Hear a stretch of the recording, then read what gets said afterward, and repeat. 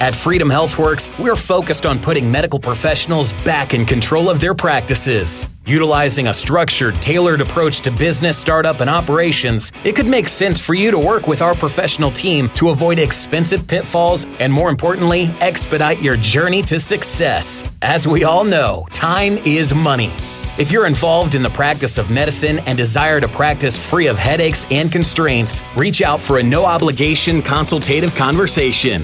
Call us today at 317-804-1203 or visit freedomhealthworks.com. Welcome to Healthcare Americana, coming to you from the Freedom Doc Studios. I am your host, Christopher Habig, the CEO and co-founder of Freedom HealthWorks. This is a podcast for the 99% of people who get care in America. We talk to innovative clinicians, policymakers, patients, caregivers, executives, and advocates who are fed up with the status quo and have a desire to change it. We take you behind the scenes with people across America that are putting patients first and restoring trust in American healthcare. Today, we're hitting one of those topics that I am super passionate about. Gets me fired up whenever I get there, whenever I have to talk about it in daily life or scripted life, whichever one you want to pick. It's the topic of supply of talented health professionals in America. Or in other words, as people like to put on the headlines everywhere, the physician shortage, and you can cue the dramatic music that goes along with that. We're talking today with Kyle Swinski, the CEO of AM Opportunities, a firm out of Chicago that, well, Kyle, I guess is going to try to alleviate a lot of the pain points in American healthcare when it comes to a lack of physicians and a lack of access. Kyle, welcome to the show. Thanks for joining us. Thank you for having me, Christopher. Thank you. Like I said, this is a topic that really gets me fired up because it's something that people just put window dressing on and be like, oh, well, we're going to be short 300,000 million, trillion, bazillion physicians by this year. I'm like, those are throwaway numbers. Look at how many international people want, good, competent physicians want to come to the United States. Look how many medical students we're graduating that cannot get trained and licensed. We're doing this to ourselves. Why are we doing this? Why is there a physician shortage right now when there's so many people raising their hand wanting to take care of Americans? It's a pipeline issue. I'm very fascinated about it. I've been working on this for the last 15 years, and really our company is about getting international students into the country as well as students from the United States into these pipelines. What we see is that workforce shortages tend to be upstream. Lots of different things, Christopher, lots of different things. I think on the international side, you mentioned already, there's licensing, getting access to training. The piece that we focus on a lot is the access to training piece, where if you can't get that clinical training, you're stuck in that place, whether you're just starting medical school or even if you're a graduate of medical school. You have to get this training to move forward, to be licensed, and to get into the workforce, and that's what our company is very focused on. So we know that a lot of people want to come in and take care of us, but yet there are obviously challenges and roadblocks. Walk through your situation, walk through your company when we're talking to, very competent international doctors and they say, hey, I want to come to the US to continue my training or take care of people. What does that look like? It's a marathon. So you see so many people raise their hand wanting to grab the baton and join the profession. But there are many roadblocks. So to start, imagine you're a medical student in India. The first thing you got to think about is the actual training itself. There are blocks where to join the residency programs in the United States, that is your entry point into the workforce through all the specialties. You have to have blocks of training, clinical rotations. Clinical rotations are about half of all healthcare education. You go to the classroom for your first 2 or 3 years, the first half, but then you go around learning what life is like on the job, going to cardiology, neurology, all the specialties, and that's how physicians and many other healthcare workers figure out their specialty, their expertise. If you're an international student, you need about 3 months of these in the United States to be allowed to apply to many of these residency programs. That's one bottleneck. The second is, even if you have that training, it's really about acculturating in the system. And why is this important? It's because about 27% of U.S. physicians are internationally trained. So it's obviously a big piece to solving the shortages, and that's really why we believe it's super important to get them that access. Now, my understanding, Kyle, and feel free to correct me if I'm wrong here, but my understanding is that U.S. medical schools are graduating more doctors, MDs and DOs, than ever before. but the shortage is that next step as far as residency slots go. So with that understanding, we're going to have people listening. They're saying, Kyle, what's going on? We need to place our U.S. trained physicians in these residency spots rather than bringing in international students that are all competing for that same residency spot. What's your response?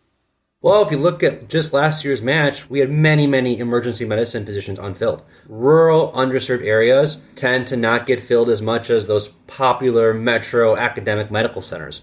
Yes, the residency slots are definitely a cap, but there are gaps, especially in rural care. So one thing we see is that international medical graduates, they gravitate towards primary care. And that's a big piece of what we're doing is we're getting students into those primary care locations in rural clinics in South Dakota or 100 miles outside of Chicago, because those are the areas that a lot of the students that are from the United States, they'll apply out there, but it's an unfortunate situation where there's a lot more student debt in the United States. So when you think about a U.S. medical student, yes, there are a limited amount of residency slots, and a majority of U.S. medical students are matching, so they're capped. But a lot of times you see a lot of those students go more subspecialized because they have to pay that debt back. And there are a lot of nuances in that, but I would say the reason why it's so important to keep that pipeline international medical graduates is, again, because it's 27% or 23% depending on the year you look. But I would also argue that the rural care situation, it's not just the IMGs that are filling that now. So you bring up a really good point about what would the U.S. domestic students think. There are segments of domestic students, too, that are taking that up in different forms and fashions. So there are U.S. citizens that study abroad and then come back. A great example is there's a great medical school in Mexico that about 150 U.S. citizens go and study every year, and they all come back to the United States. Majority of them are bilingual, and it's a super critical pipeline, especially when we know in patient care, speaking the language of the patient is really, really important. So, I mean, there's a lot of nuances of why it's important, but if you cut that pipeline out, there's so many more benefits aside from they're driven into primary care, speaking the language of the patients, and as such. It's a great point, and that's why I was excited about this conversation, obviously, as that's coming through, that there's so many different layers to reacting to that headline of U.S. has a shortage of physicians. No one's going to be able to see the doctor. I said, well, okay, let's take a beat. Let's look at this. Where is the shortage happening? And a lot of fingers are pointed at, well, just the assumption of, well, nobody wants to go into medicine because it's a mess, business wise. And I want to talk about that too. But then the people that look into it say, well, wait a minute, our medical schools are graduating a ton of people. It must be the residency spots because, residency funding, unfortunately, is suffering from interference from the federal government. We're tied at, late 90s funding levels. There's just not enough to keep up with demand. But then you come in and say, well, yes, that's all true. But the reason why we need international students coming in is because our U.S. students are saddled with debt. So thank you, higher education. Big shout out right there. And also, they're going to these subspecialties for multiple reasons, but abandoning primary care, abandoning ER. And so, in a way, you are fulfilling, you're bringing in extra demand where there might be oversupplies of subspecialties and undersupply. And that's where your group can help achieve that equilibrium and try to help all of our patients out as much as possible. Oh, exactly. It's always a new little wrinkle to it, that's for sure. Always. I do want to touch upon, the topic of what makes the U.S.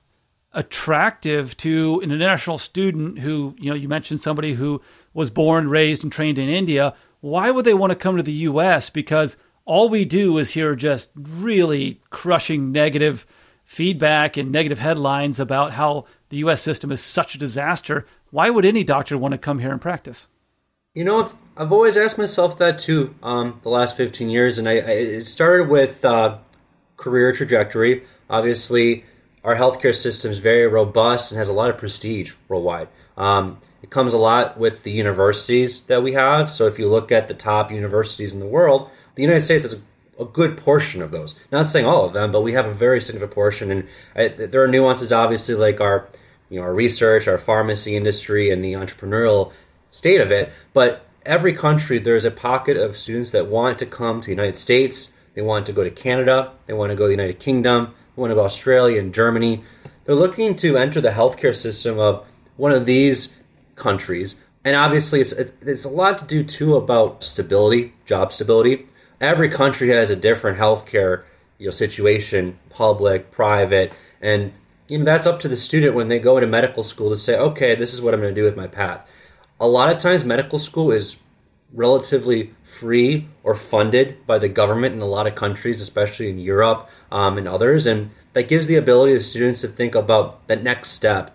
What am I going to do with my my savings to get me to the next step between my education, my school, and my job?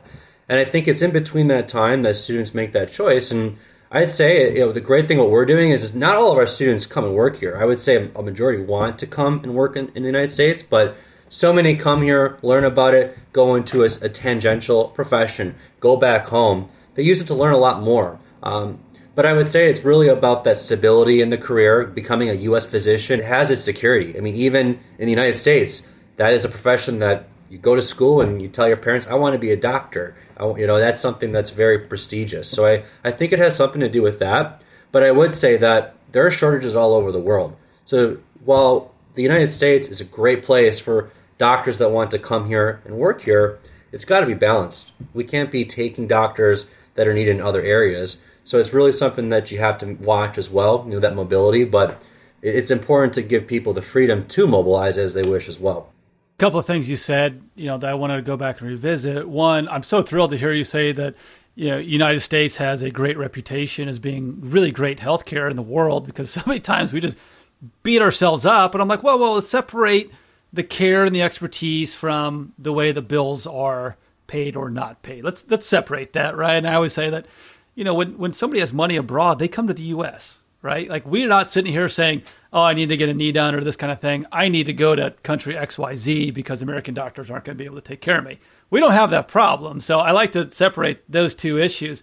The other thing that kind of like popped in my head as you were talking about that, being the attractiveness coming into the United States, its stability, I just can't help but think, if you're new here, you're coming in, what type of barriers do they see? And I'm talking like actual like doctors themselves, right? So not trying to grab residencies, not trying to get to medical school, but you're a fully licensed international physician coming into the United States. Like, what does that look like for me, knowing that this is going to be better for myself and my family? Family's the first thing. Always thinking about how do I get my wife, my children.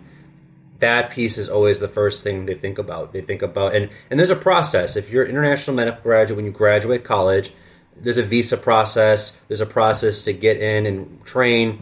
That's tedious. It's years that you have to wait to bring family members over, and that's a barrier in itself because you're split from your family for portions of time. Some people are able to bring their family right away if they get a certain type of visa. Some aren't.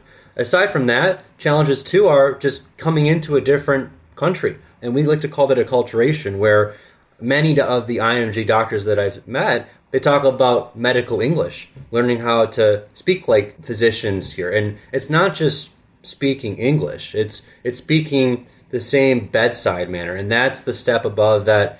It's why IMGs, there's just an extra layer of work that they obviously have to do to enter the system, and they're the hardest workers because they're doing that extra mile to get that far. And that medical English is one thing. And a great story I remember one doctor from India once telling me as a kid that he would watch medical doctors from Hollywood on YouTube, and he would watch them, all the time to try to brush up on how the speak was in hospitals. And obviously, it's one way to do it, but there's barriers that we don't hear about in that process, of course. It's kind of like one of my favorite movies is Catch Me If You Can with Leo DiCaprio, and he forges out all of his medical license and becomes a doctor just by watching medical shows. Exactly. Right? Wow. Not saying that they're forging anything like that, but learning a lot from YouTube. I think YouTube could replace college in a lot of different ways. So that's a topic aside there. And it's only the mannerisms. I would say that the amount of education you have to go to become a physician is a marathon. And they're looking at that as really, how are they speaking what I know? It's nothing to do with the knowledge, nothing at all. No, it's not YouTube teaching me how to fix my dryer. There's a whole other thing. And I think that'd be incredibly difficult as a non-English speaker coming in and just learning medical terms or names of medication. I'm like, I have a difficulty pronouncing them anyways, but let alone coming in here and speaking a completely different language. So yeah, kudos to them. Absolutely. Kyle, we're going to take a quick break. We're going to hear from our sponsor, Freedom Doc. Physician burnout is a killer. It is driving our best and brightest out of medicine. The only solution to burnout is to be your own boss. The easiest way to be your own boss, join the Freedom Doc Physician Network. Freedom Doc will fully finance your practice so that you can enjoy a healthier lifestyle, take better care of patients, and spend more time with your family. You focus on patients, Freedom Doc focuses on your business. So if you're ready to be your own boss, visit our website, freedomdoc.care, to learn more and schedule a consultation with one of our experts. Freedom Doc, accessible concierge healthcare. Once again, we're talking with Kyle Swinski, the CEO of AM Opportunities. Kyle, right before the break, we were talking about foreign physicians coming into the U.S. to practice. Just great timing. The state of Tennessee actually passed a very friendly legislation on this, and I'm sure you're very much aware, saying that the state of Tennessee is going to grant provisional licenses to international medical graduates with full licenses in good standing in other countries and pass the same exams that our U.S.-trained physicians do. Is that a game changer? I would say every single one of those helps. It's a game changer for the state, of course. During the pandemic, we started seeing many states introduce these bills to accelerate, as there are a ton, I would say thousands of international medical graduates that have licenses in their home country, that are in the country, United States, that even have visas or green cards that are here, but they can't get into the system. They're doing other jobs with all of those credentials that they have because the system won't let them join. And these types of bills are ways to get them in. So if you have parity with your licenses, if you have a medical license in our country that has similar standards and credentialing as the United States, let's make it easier for you to get into the system. And that's what those bills are doing. So I would say very landmark for the state. We need to see more of that for sure, especially when these are typically, again, these are doctors that are already here in the country, not doctors that are aspiring. These are doctors that are here. Yeah, it's a great point. It's not somebody trying to apply to come in, which, you mentioned what I'm going to just consider immigration reform, that there's so many barriers for these intelligent people who want to come in here and take care of us, yet they can't actually bring their families over, all that kind of fun stuff. So to avoid any type of political footballs being passed back and forth, we're just going to stay off that topic until another day and a couple of scotches later. I want to talk about, really the man behind the microphone here. Why are you doing this? Well, the company had a really interesting founding story where my background was helping international students, but 15 years ago, where I was very lucky to meet with different healthcare setting students from many different countries. And I found out that there was a true access issue. So the founding passion of the business was access to education. I didn't feel that it was fair that students from all over the world could not get in when it wasn't a visa thing. It was literally the doors of our hospitals and our clinics were not set up properly to allow many students to come in and obtain their training. So this is before even introducing international healthcare workers. This is just giving them a chance to step their foot in for a month and maybe go back home or keep on going to give them a chance to stay in. And I found my passion in access to education. So when we started the company, it was really about setting up a network of clinical training sites that were set up to train international students. And really over the last 10 years of the company, things have not stopped with that passion and that mission. Really, I'm still very excited about creating access. And the cool thing about what we do is that even while the international side of the business has grown every single year, we've been able to expand to bring U.S. students from nursing, from PA studies, from DO and MD schools also into our sites, because it's not just a passion for teaching international students, it's a passion for access to education. And typically the profile of all these students is the same. They want to enter the career, they want to make a difference, and there's something that's blocking their way. And that's access to getting these clinical blocks, which, I had a scary story. I was at a conference this last weekend, and a student came up to me, a physician assistant student, a U.S. student, and he told me that his entire class delayed graduation this year because they couldn't find pediatrics rotations. So we lost maybe 50 healthcare workers that could have been in the field right now for about 6 months to a year delay just because there wasn't training for them. And these are U.S. students, very similar to the IMG that has access issues. But to your question, that's the crux of what I'm passionate about, is how do we break down these barriers? So let's dive into that, because that's something that I love talking to. And Freedom HealthWorks, we work with friendly medical schools to get exposure into the direct care, the concierge medical model. And what I hear from the clients that we work with in our practice is this ability that says, you know what, before I did this and I was in an insurance-based practice, I didn't have time for somebody to shadow me and answer their questions while also getting through my 20, 30, 40 patients a day. So yes, the blame there for not being able to find rotations, you know what? It's on physicians because we need physicians to share their knowledge and almost like an apprenticeship standpoint.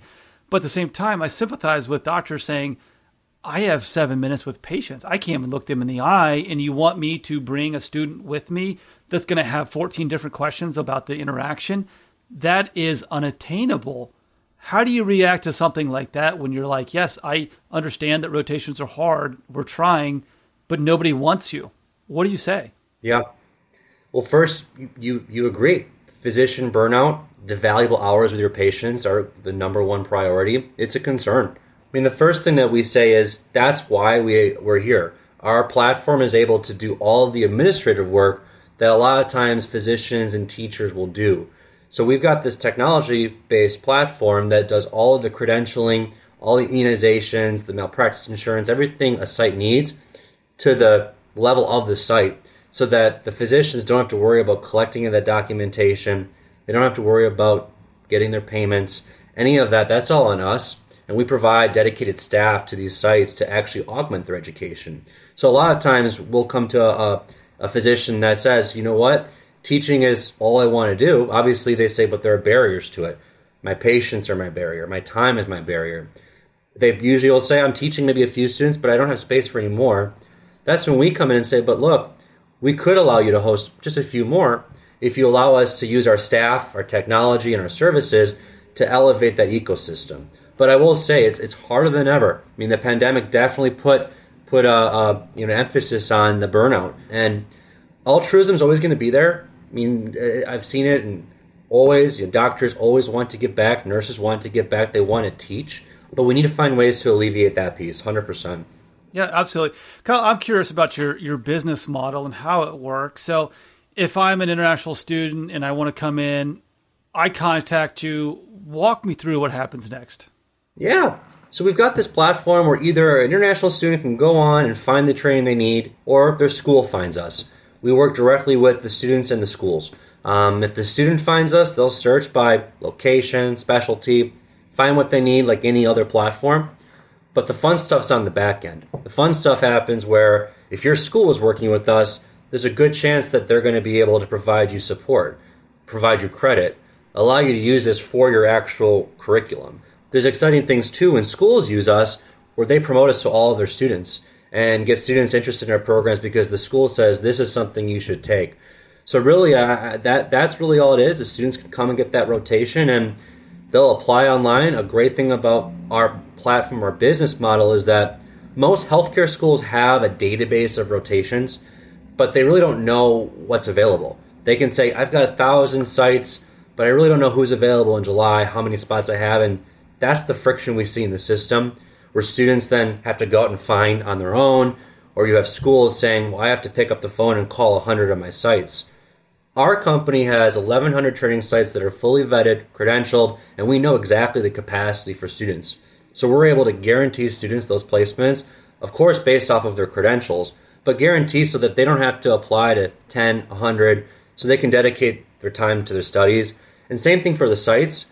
If you're a hospital, if you're a physician, you are very likely getting requests left and right to train students. It's much easier if you're a doctor or a site to say, well, we'll work with someone to handle those requests so then they can focus on the patients. It's really about saving them time in the end. So your customers are whom? Students in schools are our payers, and then also our customers are our trainers, our faculty at the sites. Perfect. Thank you for sharing. And that's always like very, very interesting. A lot of times when I ask that question, sometimes I get surprised by the answer that, well, our bills are paid by this other entity over here that has no connection to what we're talking about, our business. And you're thinking, okay, is there a conflict here? Where's your incentives? All that kind of fun stuff. But, you guys, following the money, it sounds like, no, we're in this for the best interest. We want our students to be happy. We want our facilities to be happy. We're one of the good guys, I guess is what I'm trying to say here. Our universities love working with us. It's one of those things where it's not nice to see students not graduate. I mean, not from a operational standpoint, schools closed down, but from a people perspective, that's got to be so hard on you as a student if you're not allowed to graduate because you don't have one block of your training. Just as if you're an international student that you have these great credentials. Isn't it unfortunate that you just need 1 or 3 of these, but you can't find them? I mean, you got, thousands and thousands of clinics and hospitals around the country that could. So that's where we fit in, yeah. I'm curious, because this has been something that I've been having a lot of conversations with the last couple of years. Are you seeing any residencies that are privately funded, or is everything totally dependent on CMS and government dollars? I've seen some discussion of it. I know when we talk about residency programs that they're at the AMA, they know that there's a need to get into it. I mean, through the ACGME, of course, but the American Medical Association believes that for whatever's going on right now is not working because it's still capped or not increasing the number of spots. So I would say that I would believe over time you're going to see more. You have seen a couple of success stories, but to get it really to move, I think it's going to take a few more years probably. That and the accreditation has to come with it, obviously, as well, yeah. So that you just pop out of residency. And if you don't have the right number or letters behind your name, then good luck. Kyle, last question for you. Thinking big picture, okay, and I'm going to bring this back down into what I believe is your world here. Where are opportunities and what type of reform would you implement if you were U.S. medical school residency rotation czar of the day? Tuition-based repayments or career-based repayments of tuition. You see this a lot growing in the nursing industry where nursing schools partner with health systems where workforce is the overall goal here. Eventually, these healthcare systems who have the pain, who have the money to afford the staffing, are the ones that are paying for the staffing. For some reason, you're still seeing the students take that debt, still see the students take on that burden early on when, unfortunately, that's the hardest time for them to afford it. The reform would be allowing more schools to tap into allowing healthcare systems to pay for that tuition where there'd be an attachment to working. Obviously, it's harder for medical students because you have residency programs. But if you could find ways to attach more objectively to the career and get health systems to repay that debt, as well as in the nursing field, what you're seeing is right away, if they train at that health system, they don't have to pay for that training. They just have to commit to maybe 2 years of work afterwards. I would say more reform in that because my firm belief is that education should be education isn't free, but the value should be, it shouldn't be, the burden of it shouldn't fall on the one that actually ultimately is going to be solving the workforce shortage. Just a quick follow-up, because I love your solutions, but a lot of that is, repaying the debt. What about, is there any opportunity to drive the cost of medical school or medical education down? By partnering more with the health systems. So I think what we have seen is HCA bought Galen School of Nursing. You're seeing Baptist Health System form a DO school. By having that connection, the healthcare systems can subsidize and they can pay for that because then they have a direct pipeline to talent.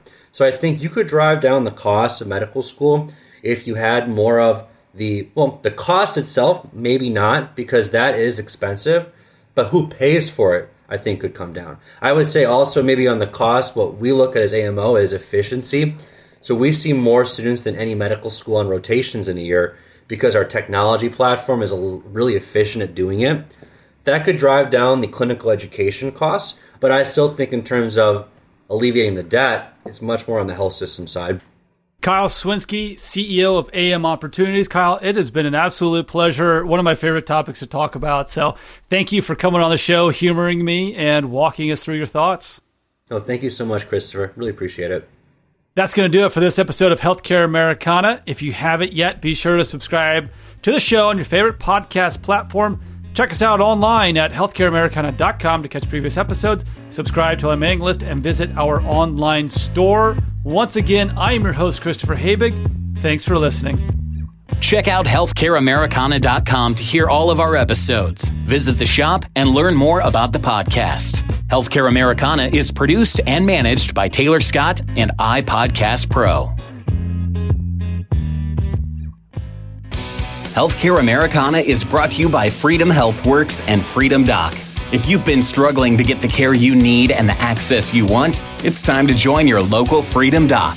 Visit freedomdoc.care to find the practice location nearest you. Whether you're a patient, employer, or physician, the Free Market Medical Association can facilitate and assist you in your free market healthcare journey. The foundation of our association is built upon 3 pillars: price, value, and equality, with complete transparency in everything we do. Our goal is simple: match willing buyers with willing sellers of valuable healthcare services. Join us and help accelerate the growth of the free market healthcare revolution. For more information on the Free Market Medical Association, visit fmma.org.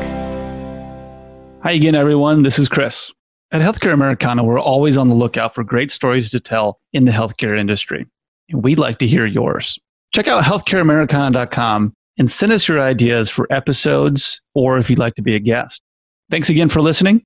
Hope you enjoy it.